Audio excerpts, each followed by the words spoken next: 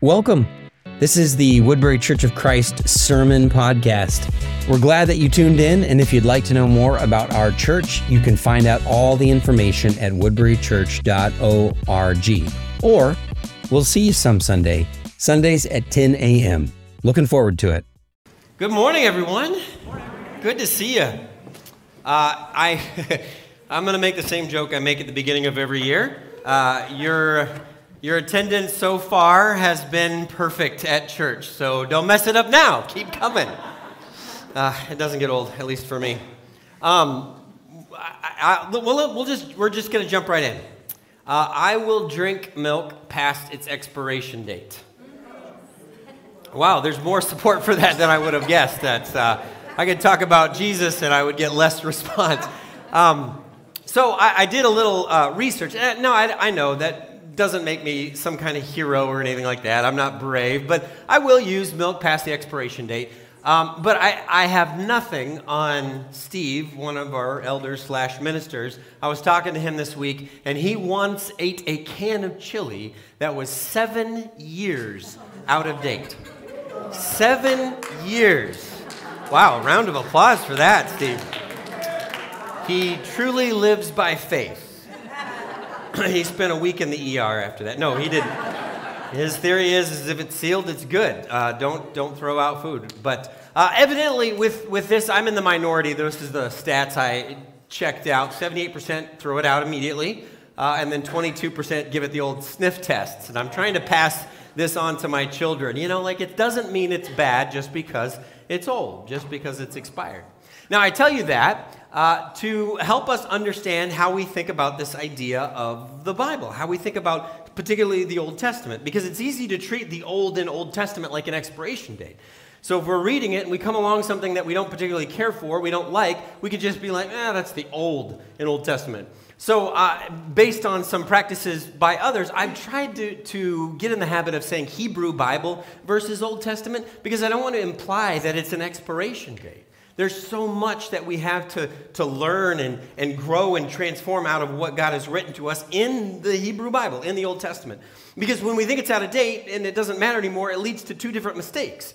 It makes us think that if something doesn't make sense, I could just toss it out, or it allows us to mishandle it for our own purposes, to take something out of context and then try to make other people conform to our expectations of what it's saying or doing, and we don't want to do that. Now, the reason I'm talking about any of that is because several of you have begun the process of reading through the first 5 books of the Old Testament, the Hebrew Bible, this year. You have your little handouts, and if you didn't participate in that, or if you've been out of town and haven't been able to do that so far this year, we still have extra copies of that, and we want to make sure you have a chance. When you leave today, grab a copy, and you can get caught up. Like Van, you're not out of it yet, even if you're a little behind. But we're at the beginning of a series that I'm calling Torah Together. Torah together. Torah is what Hebrew people call the first 5 books of the Bible. It means law or instruction or teaching, and it's where you get most of what we consider the old Hebrew law. That's most of it is in these first 5 books of the Old Testament, of the Hebrew Bible, and then the rest of it kind of explores that and explains it and helps apply it, but that's where it all begins. So in theory, and I'm not going to ask where anybody is, but in theory, some of you have read the first 19 chapters of the book of Genesis. Some of you are there, some of you aren't there, and that's okay. We're going to walk you through it. It's all right. But I think if you were reading the first 19 chapters of the Old Testament, you had this question. The question is, what in the world is going on in Genesis? There were a couple chapters. I was talking to Steve this week, and he's like, there's one chapter, I don't even like to read it. It disturbs me to read it. I don't even like to have those words in my eyeballs and in my brain. What in the world is going on? Now, again, if some of you are like, what are you talking about? It's just like the ark and, the flood and creation. There's nothing confusing about that. Well, I don't know that you're reading it right because, just start at the beginning. Like, why is there a snake that's talking? What is that about? We just grown up with it and it doesn't seem odd to us? Or why, when God says, hey, don't eat of the fruit of the tree of the knowledge of good and evil, and then the snake, the talking snake, comes along and says, oh, don't worry about it, you won't surely die. And then they eat it and they don't surely die. They still live for quite a while. What's going on there? How do you explain that? Or why, when the two children of Adam and Eve, you have Cain and Abel, why was Abel's sacrifice acceptable to God, but Cain's wasn't? And then why did Cain get so mad at Abel that he wanted to kill him? What was the big deal about that? What's going on there? Me and Liam actually have been reading it together, my son, and one of his questions is, where did Cain get his wife? Because there's 4 people in the world, and then the next verse says, and Cain married somebody. And you're like, who? Who did he marry? Where did that person come from? What's going on? Or how about this part where you get where it says the sons of man found the sons of God found the daughters of man beautiful, and they took them as wives. And then you have the Nephilim; they were the giants of old. And you're like, who are these people? Where does that come from? And we're only in like the first 4 chapters so far. What about what in the world is going on? Now, Noah's story, I mean, it's weird enough as it is when you talk about the ark and the flood. But then you're like, okay, well, they get done with that. They land. Noah builds an altar to God. That's great. Then he builds a vineyard. Then he gets drunk on the vineyard. And then something very disturbing happens. You're like, what was that? What in the world is happening there? Yikes. And then you got this Tower of Babel. Somehow God was really upset that they were building this tall tower. And you're like, well, I mean, we've got huge skyscrapers that dwarf the tower that they built. Well, God doesn't curse everybody now for that. What is going on there? Or how about, why does God say, Abram, you're going to have a child, you're going to be the father of many nations, and then just waits what seems like forever to fulfill this promise, to the point that both Abram and Sarai are like laughing when they hear this promise. They're like, there's no way. Abram's like, I'm 100 years old. This is ridiculous. Can you imagine having a toddler when you're 101? I mean, it's hard enough when you're young. No wonder they laugh. They're like, this is crazy. This is nuts. And then why does God ask him to sacrifice the kid, but it's kind of pretend and he's not really going to have to do it? And I mean, what is that all about? And then if you read Genesis chapter 19, I mean, it is just beyond disturbing. Like I said, I'm reading this with my son Liam. We're listening to it being read, rather, and I'm like, maybe we should skip this one. This isn't even PG-13. This is like bad news. What is going on here? Now, Hebrew writing, Hebrew Bible, Old Testament, Hebrew writing isn't like modern American writing where we like a headline, we like a thesis statement, we like to say, here's what I'm going to try to accomplish, and here's how I'm going to try to accomplish. If you read Scripture, if you read it the way it's intended to be read, it's a little bit more like the magic eye picture. Do you remember those?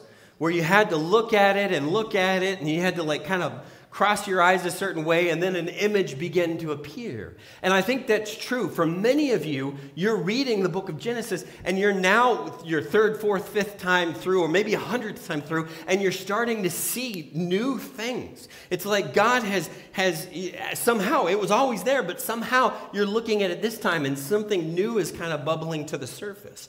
And I think that we have to understand what God is trying to accomplish. It's to be read and reread. And then you start to notice things. You start to notice patterns and repeated words and key ideas. Now, I think we could get a handle on what God is doing in the book of Genesis through 2 Hebrew words, okay? 2 Hebrew words. You're going to, easy words to remember this morning.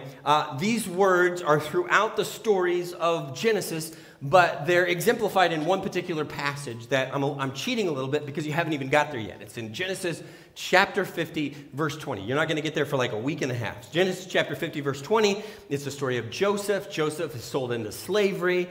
You'll recall he ends up in Egypt, and then he starts to get his way up under his slave master, and then he gets in trouble, and then prison, and then promotion. And then finally you get to this section where Joseph's brothers have to travel to Egypt for food, and they eventually discover that Joseph has been elevated to this position of authority, like vice pharaoh over the entire land of Egypt. He's got all this food collected, and so they come to him. These guys that have sold Joseph into slavery come to him to stay alive, to feed their family. And it's a microcosm of all the stories in Genesis. But in Genesis chapter 50, verse 20, Joseph tells his brothers, look, you intended to harm me, but God intended it for good, to accomplish what is now being done, the saving of many lives. Now, good, the word good, is the Hebrew word tov. T-O-V is how we would anglicize it, tov. And it's a word all through Genesis, all through Scripture. Now, the word harm is probably not the most helpful translation because it's the word ra, which means evil. And so years ago, go back one slide if you would, or a couple slides, back to the verse. So good is the Hebrew word tov, and evil is the Hebrew word ra. Years ago, I thought I would be a cool uncle, and I would take my young nieces and nephews to the water park. I thought that would be fun. They were various ages, probably 10 on down. There were 4 of them, so 10, 8, 6, and 4. So I'm thinking, all right, this is a big responsibility, but I want to be the cool uncle, and I want to make sure they're all gonna make it. And so each one of them, I go to them, do you know how to swim? And each one of them said, yes, I do know how to swim, absolutely. I knew the 4-year-old was lying through his teeth because he doesn't even know really what I'm asking, so I knew I was gonna have to watch him.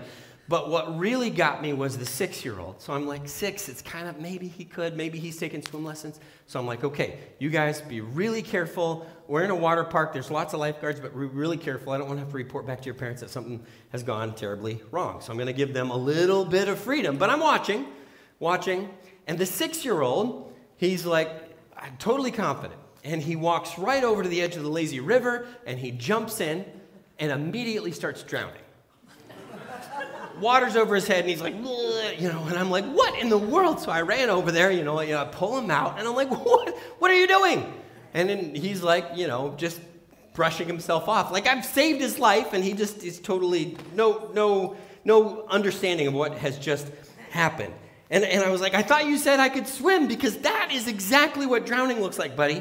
What you did, that looks like drowning.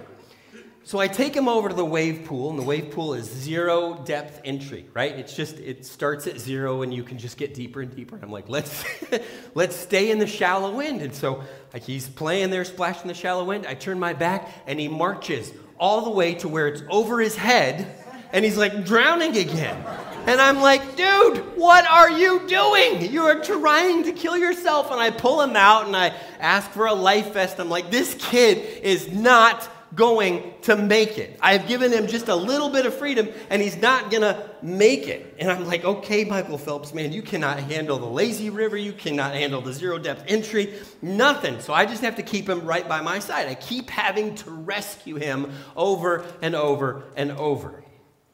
That is Genesis in a nutshell. That is exactly what's going on in Genesis. Let me give you an example. This is the story of Genesis, what you've read so far. God creates a good world. He creates this perfect paradise where humans can thrive and flourish and enjoy life. This is what God gives his people. God forms them. He forms goodness and beauty and life and order. It's this ideal, pristine state. It's 50 degrees on Christmas Day. It's freshly fallen snow. It's a summer afternoon with no humidity. It's whatever you consider perfect and ideal. And it's not just weather pristine. It's relationally pristine. There's no drama. There's no tense family moments. God himself doesn't ever feel distant. The question, why does God allow suffering, doesn't exist because there's no suffering. It's perfect. And over in that beginning chapter of Genesis 1 and 2, God says, this is tov. This is good. It is good. It is tov. And then that's the description of this perfect world. And God says, hey, here you guys go. I'm going to grant you a little bit of freedom. But as creator, I've created this. I just want to give you some key ideas for how things should work. God gives humans moral latitude. Hey, guys, you can swim, right? Yeah, God, we got this. All right, well, there's just one thing I need you to avoid. Just avoid the tree, that over there, the tree of knowledge of good and evil. So how long do the good times last? 2 chapters. 2 chapters. That's it. Immediately, humans are like, we got this, God, and they jump into the lazy river and start drowning. That's immediately what happens. That's the story of Genesis. And I don't know if you've read so far, reading Genesis can feel a little bit like watching a 100-car pileup. You know, you'll see some traffic can, and the weather conditions are bad, and the road's a little slick, and there's a bend in the road, and you know that the oncoming traffic can't see that there's a big pileup, and cars just keep smashing into each other. Genesis is a little bit like that. If you walk through the things that are happening at the beginning of Genesis, it's like this. So humans take this gift of tov, this gift of goodness, and we immediately create not goodness. We create ra. We create harm. We create evil. That's exactly what happens. It's like watching my nephew fling himself into the deep end. Let me give you an example. Adam and Eve. Guys, you got this beautiful, pristine place. Don't eat that fruit. Hey, let's eat the fruit. Cain, listen, if you do what's right, you'll be good. If you don't do what's right, sin is crouching, waiting to consume you. Cain's like, I'm going to have to kill my brother. I'm going to have to do it. In chapter 4, there's this little poem by a guy named Lamech. And he writes, he's boasting, but it's written, you can tell that it's written in Hebrew poetry, Hebrew prose. And he writes like, I killed a man for wounding me. And it kind of sounds like a Johnny Cash song, right? I killed a man for wounding me. He goes, if Cain, he talks about this promise that Cain would not be harmed because of what he had done. God protected him. If Cain is going to be avenged 7 times, then I'm going to walk around avenging myself 77 times. And you see this interesting parallel to what Jesus said in the New Testament. How many times do we forgive? 77 times. It's fascinating. But it's just every turn, around every corner is another awful thing. And later in Genesis 6:1, we get this headline, the Lord saw how great the wickedness, you know what that word is? Ra, of the human race had become on earth, and that every inclination of the thoughts of the human heart was only ra, only evil all the time. And so then you get to the flood, and all right, global reset. This place is bad. Let's start over with the most blameless man, the most righteous man that heretofore has ever lived, Noah. You have the flood. The first thing Noah does, he offers this, he builds this altar, but the very next thing he does, builds a vineyard and gets drunk off the vineyard, and then there is this bizarre story, this bizarre interaction with one of his sons. And some of you, if you have notes or if you're taking notes, I guarantee you're like, what in the world happened there? And if you're thinking, all right, I want to learn a little bit about the scandal, but go ahead and read it. It's just pretty wild. It's very not PG. I'm not going to give you the answer right now or kind of what's going on there, but if you want to talk about it with me later, totally fine. If you're a little bored, read Leviticus 20, verse 11, as to what might have been happening. So humans are as bad as ever. It's just this 100-car pileup. And then you get this attempt to build their way back into heaven. That's exactly what's going on in the Tower of Babel. They're like, we don't need God. We'll build our own way into heaven. We'll build a staircase to heaven, and then we won't need God at all. And God's like, nope, not having that. And he scatters everybody. And then finally you get to this. We'll talk about this in some more detail next week, but in Genesis 16, Abram has been given a promise of a child, and there's no child coming. So they concoct this idea, well, we have this slave girl, maybe she can have a child. And they totally take advantage of Hagar, and it's just this horrible story. And sometimes you're reading it and you're like, man, the Bible, why doesn't the Bible come out and say, hey, this was awful, this was awful, this was awful? It's because it doesn't need any editorialization. We can read that and know it's awful. Like if you're watching a movie about World War II and you've got the Allies and the Axis, you've got the good guys and the Nazis, if you're sympathizing with the Nazis, something went wrong. We know that that's bad. And so you're reading the story of Genesis and you're seeing, oh man, humans are just messing up over and over and over. And of course, if you're caught up, I already told you this, chapter 19 of Genesis is just horrific. It's just awful, awful, awful. Humans haven't learned anything. And it's this loop, this endless cycle of humans being terrible. Wash, rinse, repeat. Evil, raw. Now, here's the fatal flaw, and this is important for us to know. Here's the fatal flaw that allows humans to take the blessings and the goodness that God has granted in the world and turn it into something evil. We think this thought, and it happened with Adam and Eve and happened every way along. Sure, God is good. He has given us blessings. He's given us a good world. And God has told us, here's the definition of what it means to live as a good person in the good world I've created. But humans say, thanks, God, we'll take it from here. Can you swim, buddy? Oh, yeah, I got this. That's exactly what we do. Every time that you have created some moral regret in your life, and maybe you don't feel like you have, but I bet you late at night when it's quiet and you're trying to sleep, you can think of some moral regret.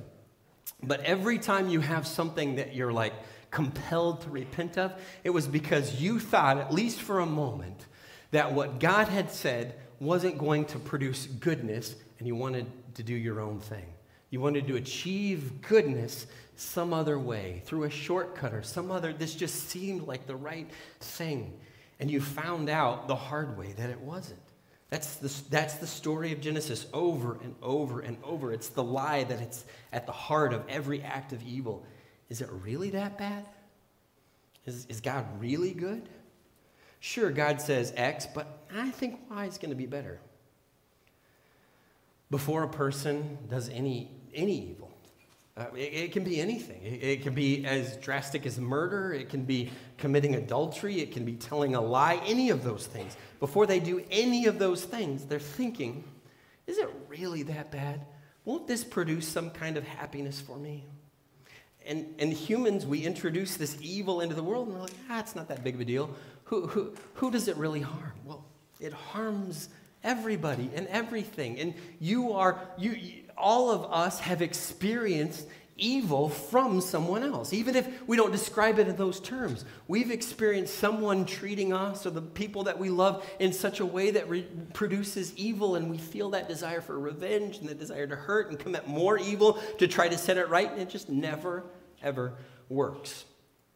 The word the Bible uses to describe this here's God's goodness, here's God's good way of living, and then here's what we're going to do to try to achieve our own good. The word the Bible uses, and it's an archaic, old-sounding word, but the word the Bible uses is sin. When we choose this thing that God has said you need to avoid because it introduces evil into the world, when we choose this thing, it's sin. And I know we feel like, sin, that's just this category of things that God has arbitrarily called sin. It doesn't really matter. No, God is trying to prevent evil and continue to introduce good, and humans continue to throw ourselves into the deep end. We continue to say, I got this, God. I don't need your help, and we're drowning. Two different people this week were talking about extended family and extended family drama. And just, holidays can be these times of beauty and goodness, and they can also be very difficult and tense, and you have to kind of gear yourself up for it. And they were just talking about how spending time with this extended family it just is tense and felt even traumatic, and it was everything. And it's all soap opera stuff, affairs and selfishness and abuse and anger, and it's just this endless cycle of it. And that's raw. That's evil. That's sin, what the Bible calls sin. Now, that's the subtext of Genesis. God created Tov. Humans introduced Ra, and it always ends in disaster. But the headline, this is important. This is extremely important that we understand this. The headline of Genesis is right in the middle of our disaster, the disaster of our own making, of our own sin. God says, okay, but I have a plan to take away that evil and reintroduce goodness into the world. It happens right at the beginning. In Genesis chapter 3, verse 15, you get this clue of the first humans have just messed up. And God is talking about the consequences of all this, and he says, I'm going to put enmity between you and the woman, between your offspring and hers. He will crush your head, and you will strike his heel. Thousands of years later, they would understand that was a reference to the Messiah, what the Messiah would do. Like the Messiah would come along and would break the power of evil. Right there at the beginning, as the humans are drowning in sin of their own making, God is saying, I've got a plan to restore everything and make everything better. I've got a plan. It goes on, actually. Well, here's the shocking claim. In fact, Leon read it in that passage. The shocking claim of the Torah, of Genesis, Exodus through Deuteronomy, is that Jesus is the main point of all of those books. Now, some of you are like, I've read them. Jesus' name does not appear one time in there. But it's true, it doesn't appear one time in there. But listen to what Jesus himself says, John chapter 5, verse 46 and 47. If you believed Moses, who, that was shorthand for the Torah, the author they attributed to writing the Torah. If you believe Moses, you would believe me, for he wrote about me. But since you do not believe what he wrote, how are you going to believe what I say? Or how about Galatians chapter 3, verse 8? This is wild to think about. The scripture, again, not New Testament, Hebrew Bible, Old Testament, foreseeing that God would justify the Gentiles by faith, preached the gospel. Preached the gospel to Abraham beforehand, saying, in you all nations will be blessed. So those who rely on faith are blessed along with Abraham, the man of faith. And that comes straight from Genesis 12:3. All peoples on earth will be blessed through you. So the goal of this reading, the goal of Genesis, the goal of everything that you're going to read in the Old Testament is for us to walk away with a greater understanding and desire for Jesus. For Genesis holds up a mirror, and this is what's wild to me, because we like to walk around thinking that we're not so bad. We're doing okay. I'm all right. I haven't murdered anybody. If there was a tree that God told me not to eat the fruit of it, I wouldn't eat the fruit. If I definitely wouldn't do what Noah did or what his sons did, I certainly wouldn't do anything like described in Genesis 19. I'm pretty good. And that's, again, the fatal flaw. God, I can swim. I got this. I'm going to handle it. I can take care of myself. But once we read Genesis, and it reveals this mirror of like humans just have this desire to accomplish, try to grasp for goodness in our own way. But the goal is for us to walk away from these stories with a greater understanding of and appreciation and need of Jesus. People endlessly debate how to read the Torah, how to read Genesis. I mean, there are millions of hours of YouTube videos, if you want something to put you to sleep at night, debating was Genesis literal or figurative? Are these 24-hour days or are these not 24-hour days? I mean, just even that particular question, biological origins.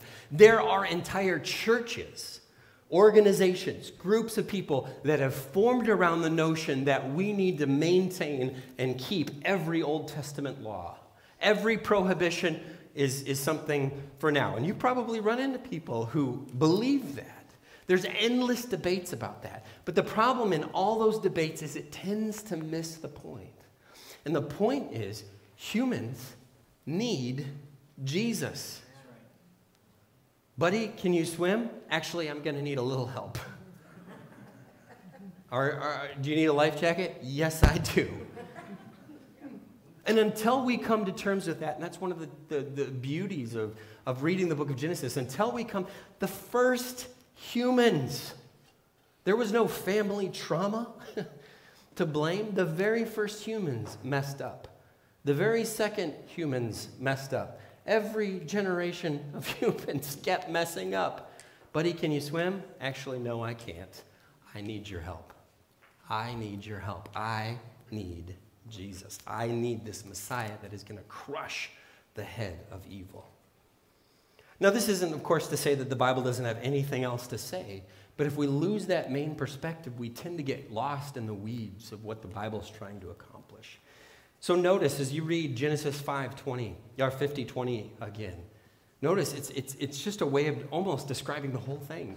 You intended to harm. You intended evil, but God intended good. God is recreating the world in his good image, recreating us in his good image. And it's to accomplish what is now being done, the saving of many lives. So what's going on with Genesis? God's goodness, our evil, and God's restoration of goodness, the promise of restoration that was coming. It's all through Genesis. I don't even know if you can call it a commute from my house to church. It's pretty short. It takes me 8 minutes to get to the church building, and I have to pass this fire station. And once a year at the fire station, there is this burned out husk of a car sitting in the parking lot. It happens once a year. And it's just mangled and roasted. It's just almost unrecognizable. as a vehicle. And you're like, what is that doing there? Well, it's a little program that the firefighters do, and they have this awful destroyed vehicle, and they parade a bunch of high schoolers in front of it, and they're like, hey, guess what? Some 17-year-old was making a TikTok video, and they got in this horrific accident, and everybody died or something like that. And the goal is to say, don't do that. Stop texting. Stop looking at your phone when you drive. And so they'll have, 100 kids looking at this. Oh, that's horrific. That's awful. That's terrible. And then they walk away. And what happens? Inevitably, they're going to look at their phone. They're going to make a TikTok video. They're going to Snapchat their friends. And of course, it's just kids, right? Adults never do that, right? And then next year, they're going to have another vehicle of one of those kids that stood there in that parking lot. They're going to have another vehicle of some mangled, burned out car because we were warned, we were told that there's a better way, and we didn't listen. We didn't listen. It's so Genesis. It's telling us a story about ourselves, where we came from, who we are, whose we are. I mean, we are created in the image of God. But humans are going to ignore that goodness, and we're going to introduce evil. We're going to do it. It's going to happen, unfortunately. But God has a plan to reintroduce goodness into the world through his Son, through the sacrifice of his Son, to deal with that rod, deal with that evil, and reintroduce Tov. So the truth is, this story is going to play out in your life this week. There's going to be a moment. It's not going to be a tree of the knowledge of good and evil. It's not going to be because your brother's sacrifice was acceptable to God and yours wasn't and you were jealous. It's not because you killed a man for wounding you. It's going to be something else, but it's the same story. It's the same story again and again and again. And what God wants from us is just to acknowledge that our way produces this not goodness. And God's way produces goodness. God's way makes something better of ourselves and introduces goodness into the world and makes it better for others when we're willing to listen and live that way. That's what Genesis is all about.